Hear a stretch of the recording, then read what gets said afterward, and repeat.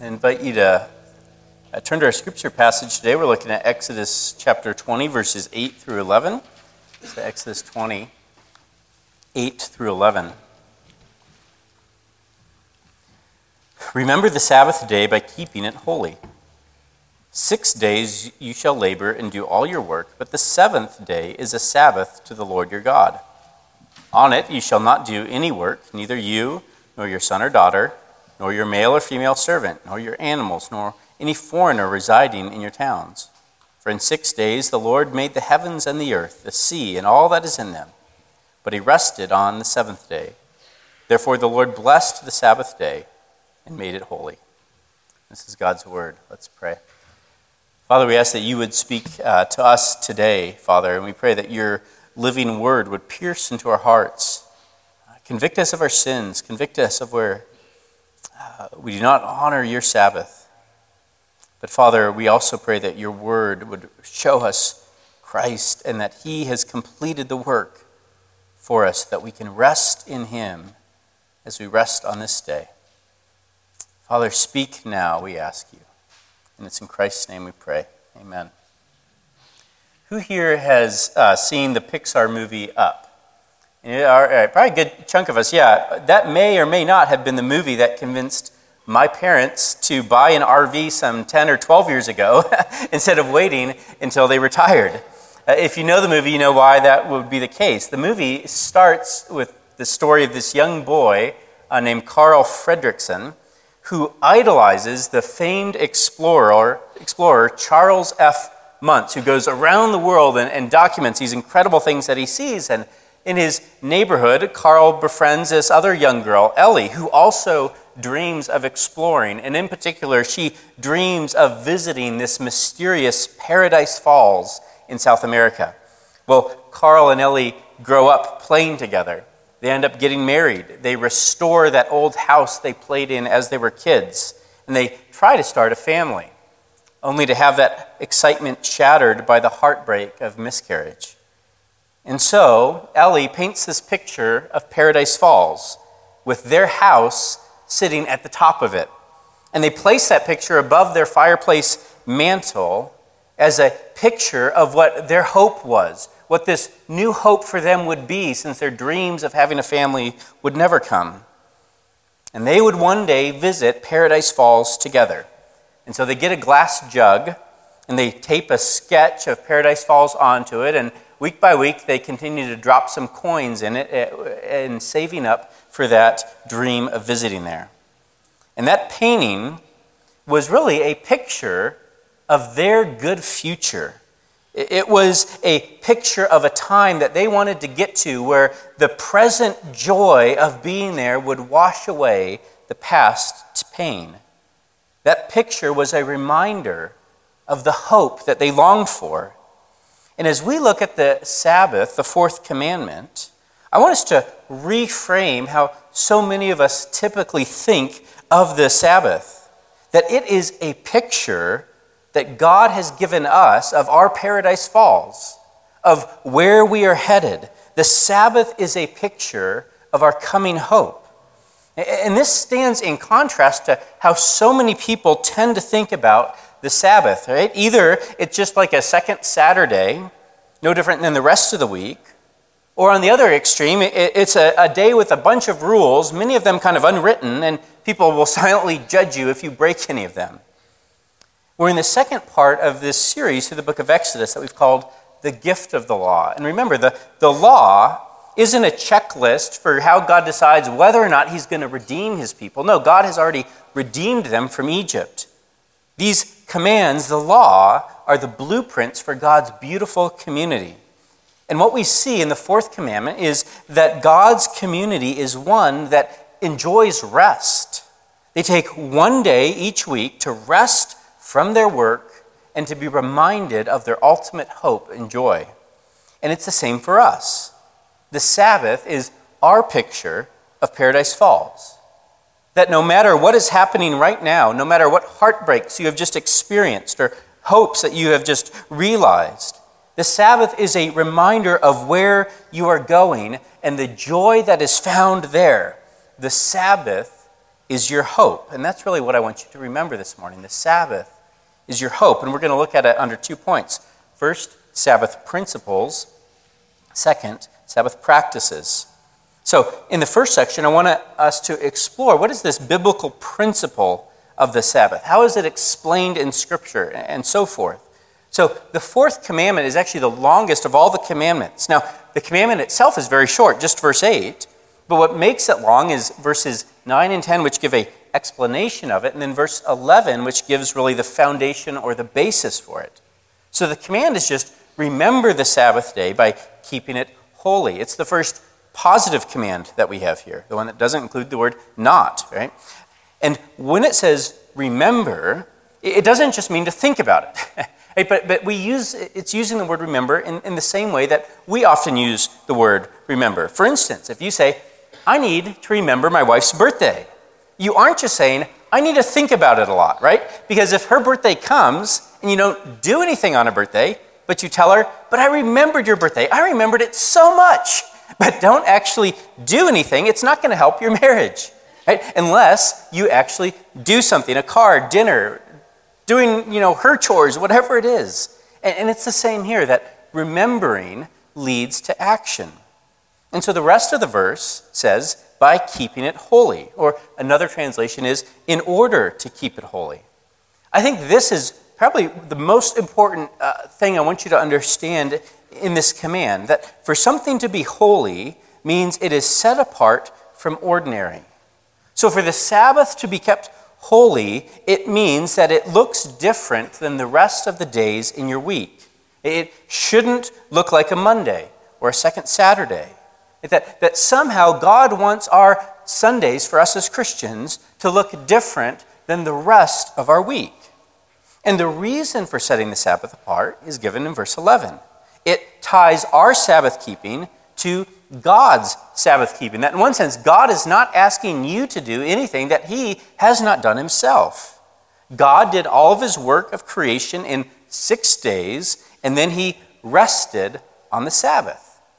This is all the more interesting when you realize that God didn't have to do it that way. God could have created everything in an instant. He could have created everything in 14 days. But God decided to create everything in a space of 6 days. And then, as a way to show us the importance of Sabbath, he added a seventh day to our week, a day of rest, where God enjoyed all that he did. Because you might wonder, well, why in the world did God need to rest? God doesn't get tired, right? Well, it wasn't a rest of him being exhausted from all the work. It was the rest of enjoying everything that he had done. Right? You guys experience that. You maybe are working on a project in your home or working in your garden, and there is a physical tiredness from that, but there also comes, maybe when you sit on the back porch and you look at all the plants that you've planted, a rest of enjoying the beauty of the space that you've created. And God, in the same way, took time to step back from that rhythm of work, to look at everything and say, this is very good. And commentators note that in Genesis 2, when the seventh day comes, we're never told that the seventh day ends. We're going to pick up on this in a little bit. It doesn't end like the previous 6 days, where if you read through Genesis 1, you see this repetition. Every single day ends with, and there was evening, and there was morning, the whatever day. But the seventh day doesn't include that. Simply, it says that God rested from his work of creating. He did all of his work of creation in days 1 to 6, so that seventh day was not a literal day, but it was one in which God eternally rested from his work of creation. There was not a Monday that was coming. It was a day that never ends. So that the Sabbath then really is more than just thinking of it like a single 24-hour day, but there's a deeper principle in what is work with the Sabbath when it comes to how the Bible describes it. It's really, the Sabbath is that place or that time when the work is all done, and now you get to kick back and enjoy it all. This becomes all the more clear in Hebrews 3 and 4. So Hebrews was written in the New Testament after Jesus, but one of the things that Hebrews always does is it's pulling the readers back to all these examples from the Old Testament and showing how Jesus fulfills these things. And so in Hebrews 3 and 4, the author takes us back to the story of Israel walking through the wilderness just a little bit after where we are in Exodus right now. Israel has finished listening to God at Mount Sinai, and they resume their travels to the new home in the Promised Land. But as we're going to see as we make our way through Exodus, they continually distrust God and they harden their heart against him. They don't have faith in him. And so Hebrews 4 verse 16 says, "And who was it that rebelled against God, even though they heard his voice? Wasn't it the people Moses led out of Egypt? And to whom was God speaking when he took an oath that they would never enter his rest?" Now, when Hebrews is speaking about rest here, we could almost just as easily insert the word Sabbath, enter his Sabbath rest. Wasn't it the people who disobeyed him? So we see that because of their unbelief, they were not able to enter into his Sabbath rest.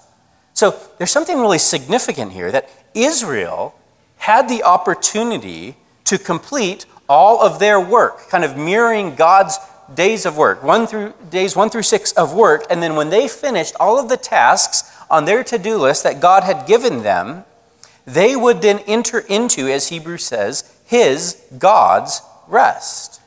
They would join God in that seventh day of rest. If you look at Hebrews 4 verse 3, it makes this very explicit. "Even though this rest has been ready since he made the world." Taking us back to Genesis, that's where the author goes. We know it is ready because of the place in Scriptures where it mentions on the seventh day, God rested from all his work. See, Hebrews is saying there is this eternal Sabbath rest, this seventh day, this place where God resides, where he is resting from all of his work of creation. And one day, you can go there too. The Sabbath is not first and foremost a literal day, but it is more like a state or a place where all the work is done. The Sabbath is kind of like the ultimate retirement, right? Where you don't have to get back to work. There's nothing on your to-do list. The Sabbath is like if you work for years to redo and remake your backyard, right? And after years and summers of backbreaking labor and tilling up the ground and pulling out all the rocks and planting trees and shrubs and bulbs and bushes. And maybe you install a small fountain and you put a pergola up and you have vines that grow up above the pergola. And then one day, after so many years of work, the perfect summer comes and it's all done and you sit out there and you enjoy your garden. That is your happy place, right? Everything is beautiful and everything is in bloom and you smell the roses. And this is what I've worked for. This is Sabbath rest. The Sabbath is when you get your house atop Paradise Falls and finally enjoy that life that you have been so long waiting for. And God tells us one day, you too can enter into my Sabbath rest. Well, what then is the work that needs to get done? In Genesis 1, God essentially enters into his rest because he did his part of the job, and then he hands the baton to Adam and Eve and says, now it's your turn to get to work. I created the canvas. It is your job to fill it in. Genesis 1:28. Be fruitful and increase in number. Fill the earth and subdue it. But if you know the story of the Bible, you know it doesn't take too long for Adam and Eve to fail at that. And so God still, though, knows this work needs to get done. And so it's like he hands the baton to Israel. You all will now be my representatives to fill the world and be fruitful and fill it with my goodness.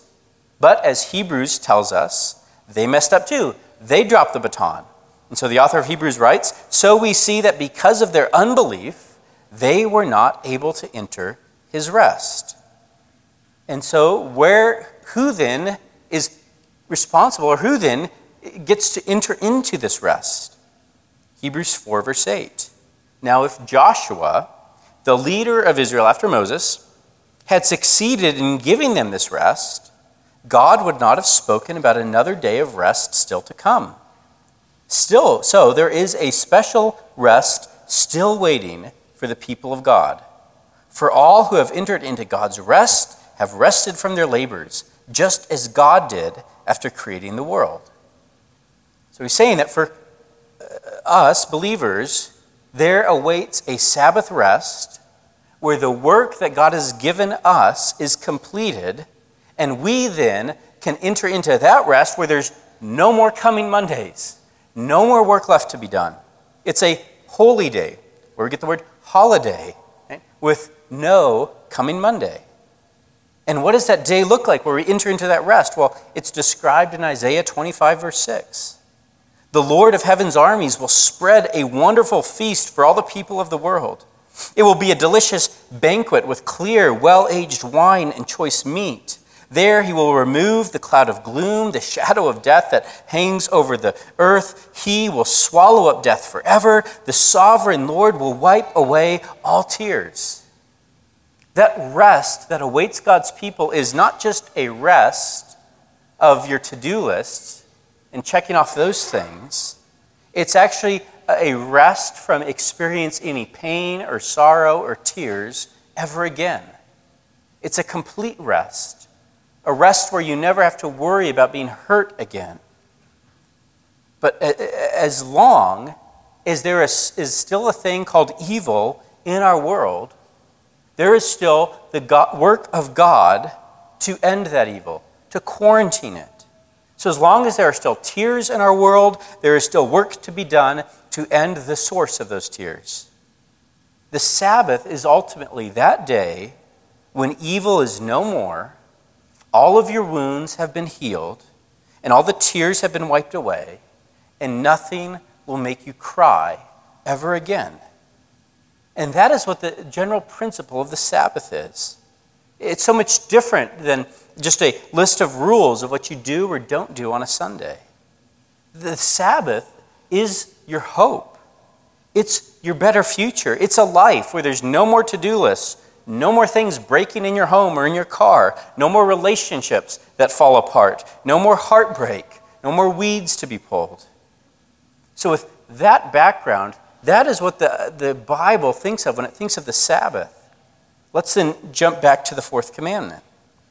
In verses 9 and 10, it gives us this basic pattern for life. 6 days of work, 1 day of rest. And because the work isn't done yet, Monday always comes. And there's more work to be done. You chip away at it a little bit more, you get a break, but there's still more work, so you go back to Monday. See, what God gives us is every 6 days, he says everyone needs a break, to take a step back, to reflect on this past week. What have we done? What work did I get done? What things can I be thankful for? And to get a taste of where you're going, a world where all these broken things are finally and forever fixed. And to take a moment and to sit on that rocking chair in front of the fireplace and look up at that picture of Paradise Falls. That's where we're going one day. The Sabbath is your day to set everything that has happened in this past week into perspective of God's big story, to give rest to your body and soul so that you're ready for another week of work, and to remind you of the glorious future that you're headed to. So with that kind of foundational principle of the Sabbath, let's move to our next point of Sabbath practices.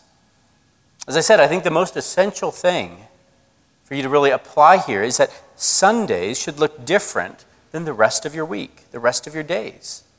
And in particular, we should cultivate practices that remind us of our future hope, that heavenly rest that we're looking towards. Now, some of you probably wonder, well, when did Sabbath move from Saturday, as it was for the Jews in the Old Testament, and still today for them, to Sunday for us? Well, around the time of Jesus, the Jewish Sabbath practice was to go to the synagogue for something that would look pretty similar actually to our worship services today. We read of Jesus in Luke 4:16. When he came to the village of Nazareth, his boyhood home, he went as usual to the synagogue on the Sabbath and stood up to read the scriptures. Sounds like a worship service today. But what we see early on, after Jesus' resurrection, was that Christians moved their gathering for worship from Saturday to Sunday, in large part because of the significance of the resurrection. Jesus' resurrection reset their calendars. So we read in Acts 20, verse 7. On the first day of the week, we came together to break bread, possibly meaning to have communion together. There was a worship service, and Paul spoke to the people from the Scriptures. The early Christians in the New Testament, many of whom were Jews, essentially transferred their synagogue practices of gathering for worship from Saturday to Sunday because of the resurrection. And since the essential aspect of the Sabbath is it looks different from all the other days, that's what it means to keep it holy. It's set apart. What are some very practical practices that can help us with that? Well, I'm going to really run through 4 things that you guys can apply. First is gathering with God's people for worship. The author of Hebrews later writes, let us not neglect our meeting together, as some people do, but encourage one another, especially now that the day of his return is drawing near. I love how this fits with what we've said about the Sabbath, right? What is the purpose of the Sabbath? To remind you of your future hope. And what does the author of Hebrews say is one of the good or primary reasons for gathering together? To remind each other, encourage one another of our future hope as the end is drawing near. Do you realize that your presence is simply an encouragement to others? And even if, let's say, you're not signed up to serve in any way, your smile, your saying hi, your handshake, these things are actually a great encouragement to the people around you. A greater encouragement than you realize. I remember one time that Brian Suey, the campus pastor we support, was talking about how he would often bring college students to church, right? And these are many people that have no background whatsoever at Christianity. And one of the things that would strike these students when they came to church was that all of these people would give up a couple hours of a Sunday, precious weekend hours, to gather for worship. And they said, wow, if they do this, this must be really important for them. In an age when our time is one of the most valuable resources that we have, taking time to gather for worship is an incredible witness to others for where your hope lies. What are you trusting in? What are you believing in? Gathering for worship is one of the best ways in which you can put everything that has happened in this past week and put it into perspective of God who is in control of even your calendar. Related to this, I think it's good to take advantage of the extra time that we would have on our Sabbaths to commune with God in ways that are hard to do the rest of the week when you've got to get kids places and you've got work and all these other commitments. Something that I've done fairly regularly, not perfectly, but on my Sabbaths is to always have some book that I'm reading that's just a book that is good for my spiritual care and for my soul. Right? The Puritans are great resources. There's a bunch of newer books that are great that I just read one chapter every week, and then I have a little journal where I write some things that something that struck me, or where do I need to grow in this, or where is God speaking to me through what I read, and then spend some extra time praying about it. Something simple like that, which can be done in less than an hour. It can have great benefits for your heart and your soul. Another thing that would be great to do as you take that time is to just get in the habit. Maybe do it as a family after lunch or something. What are things that we can give thanks for this past week? Right? What's the work that's been done that we're thankful for? Right? Maybe getting a project done at school or project done at work or around the home, whatever it is. Let's give thanks for that. Let's enjoy these things. Right? And enjoying good food, or if you enjoy beer like I do, crack open a good beer on Sundays or a good wine, right? And drink it knowing that as good as this beer is or this wine is, the wine of heaven is going to be even better, and I long to taste that one day. The Sabbath is an anchor for your soul to keep it from getting sucked into the craziness and repetition and routine of life. It says something bigger is at work here. When the church gathers, it smells of heaven. And so when we gather, every one of us needs to breathe that air of heaven to remind us of the bigger picture of life. A second Sabbath practice is to rest. When you look at verse 10, the command extends to servants and animals and foreigners living in the land. So often we even see this Today, it is often foreigners and immigrants that will so easily take those, are forced into various reasons, the hardest work schedules. Right? And we rest while they don't get to rest. But here God shows that he has care for everybody in the land, even the animals. Everybody needs a day of rest. Right, now, think about it for the animals. No matter how much you might try to explain to your cows or your dog or whatever the principles of Sabbath rest, the cow doesn't care, right? But that doesn't mean they shouldn't enjoy the Sabbath. The Sabbath isn't just a spiritual practice that you think about. It's actually a physical thing that you do. All living creatures need rest. And you should ensure those, even in your circles of influence, get times of rest. There's been a lot of talk lately, these last few years, of the importance of rest and setting boundaries, right? And one of the difficulties of our modern era is it's so easy to bring work home, or most of us, or more than any other time, we work from home now, right? And you don't have those boundaries. The Sabbath was the original work boundary that God established. And saying, leave your work out of this. You need time away from it. And it's just taken us a couple thousand years to realize that these instructions that God gave us were actually good for us as we struggle with work invading so much of our life. Sundays are a great day to take a nap.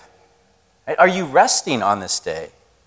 Don't bring your work into the Sabbath. So do you have good boundaries to keep that from happening? Maybe it means things like keeping your phone in another room for the day, or keep your computer closed, or don't check your email. Do your digital habits look different today from the rest of the days? Something I thought maybe would probably be really good is don't read any news on Sundays. Right? Set it apart and focus on the news of the gospel, which will last much longer than any news cycle today. Right? Remember, part of what it means to make this day holy is that it looks different from the other days of our week. If you remember back to Exodus 16, which we looked at a few months ago, when God gives Israel manna, and he gives them special instructions. He says that on the day before the Sabbath, I'm going to give you twice as much so that you can collect twice as much and don't have to go out and pick up any manna on the Sabbath so that you can rest. Because of this, I think it's a great idea to avoid chores or household work on Sundays. I tell the kids, Sundays is the one day we don't make you do chores, right? That's the day you don't have to check the box off. Back in verse 10, when it says your slaves and your foreigners should enjoy the Sabbath as well. I think that means that the influence that we have in work or wherever it might be, that everybody from the bosses to the animals need regular times of rest. And we should try to ensure people get that. The third Sabbath practice is to play.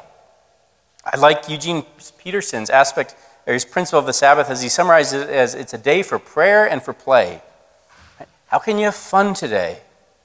But something that is life-giving for me, particularly after preaching all morning, is to go take my mountain bike out for an hour and go ride it on a Sunday afternoon in the hills.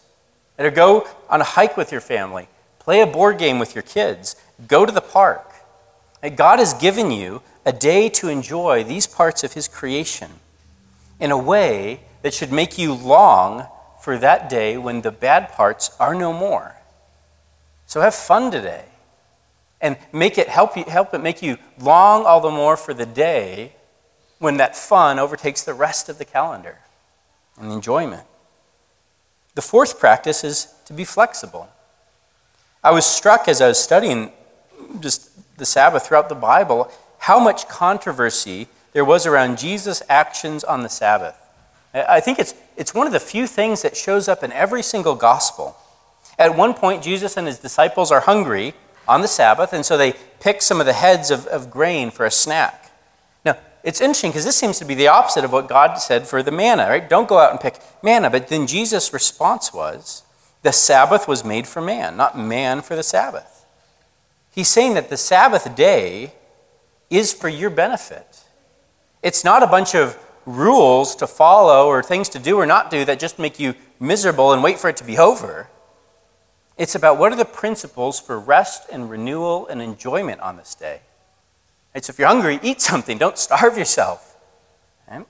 Also with being flexible is that people's work schedules sometimes are difficult, right? Particularly if you work in healthcare or in the food industry or all these other things, right? And somehow you have to figure out, maybe my schedule doesn't look like everyone else's, but how do I make sure to carve out time for Sabbath rest when maybe I can't do it when everyone else is doing it?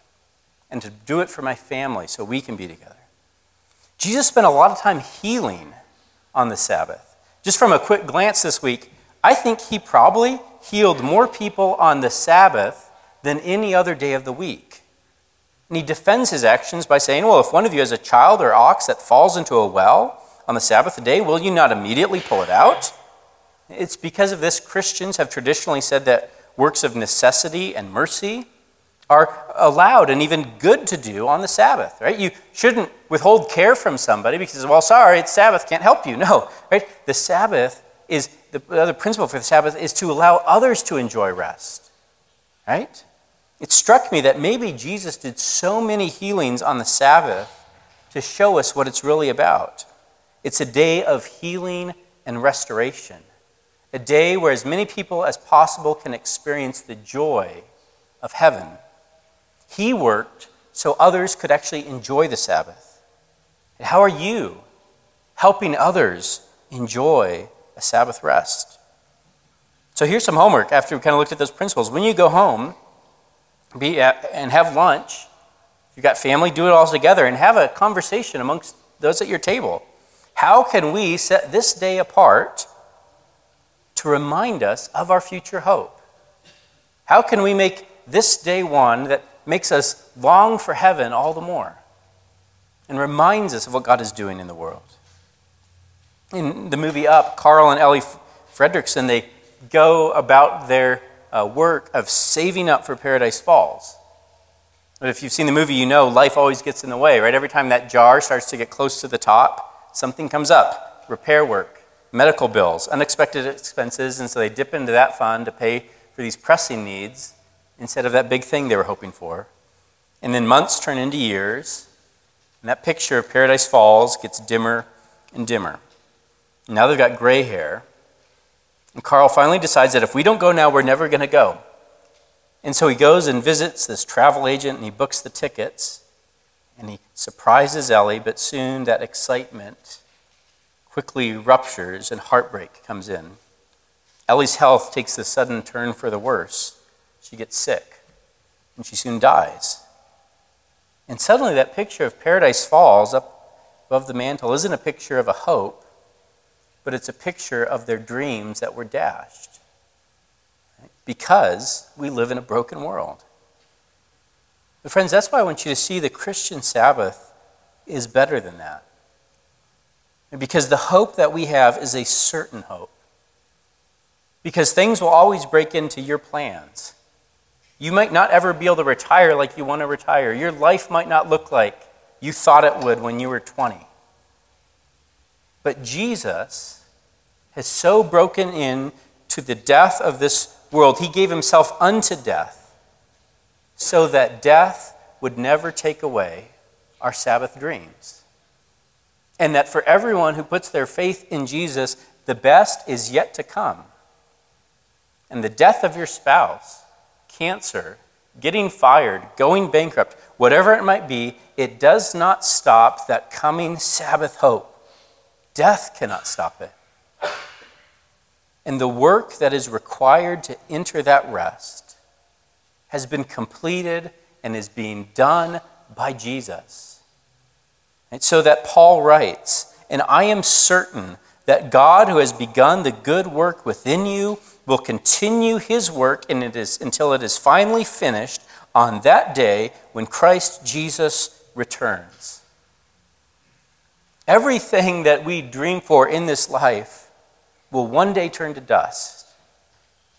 But when you rest your hope on Christ and put your faith in him, the best is yet to come no matter what happens. And one day you will enjoy everything that his life is meant to be, and you will realize that in all the heartbreaks of this world, you've missed out on nothing. And what God wants you to do is to take one day a week to remind yourself of where you're headed. Revelation 22. Look, God's home is now among his people. He will live with them and they will be his people. God himself will be with them. He will wipe every tear from their eyes, and there will be no more death or sorrow or crying or pain. All these things are gone forever. And the one sitting on the throne said, Look, I am making everything new. And then he said to me, Write this down, for what I tell you is trustworthy and true. And he also said, It is finished. Let's pray. Father, we ask that you would help us long for that day when it is finished. When we get to enter into your Sabbath rest. And all the pains and the heartbreaks and the tears and the drudgery and the meaninglessness of this life is put into perspective of the unending delights that you hold in your hand. And that we will see how much better you are than everything else. And will feel alive like never before. And we will rest with a rest we've only ever gotten little tastes of a rest when there's no more work to be done, no more surprises, no more heartbreaks, but only joy everlasting. So, Father, help us to long for that day. And help us to take this day to remind us of where we're going. We pray this all in Christ's name. Amen.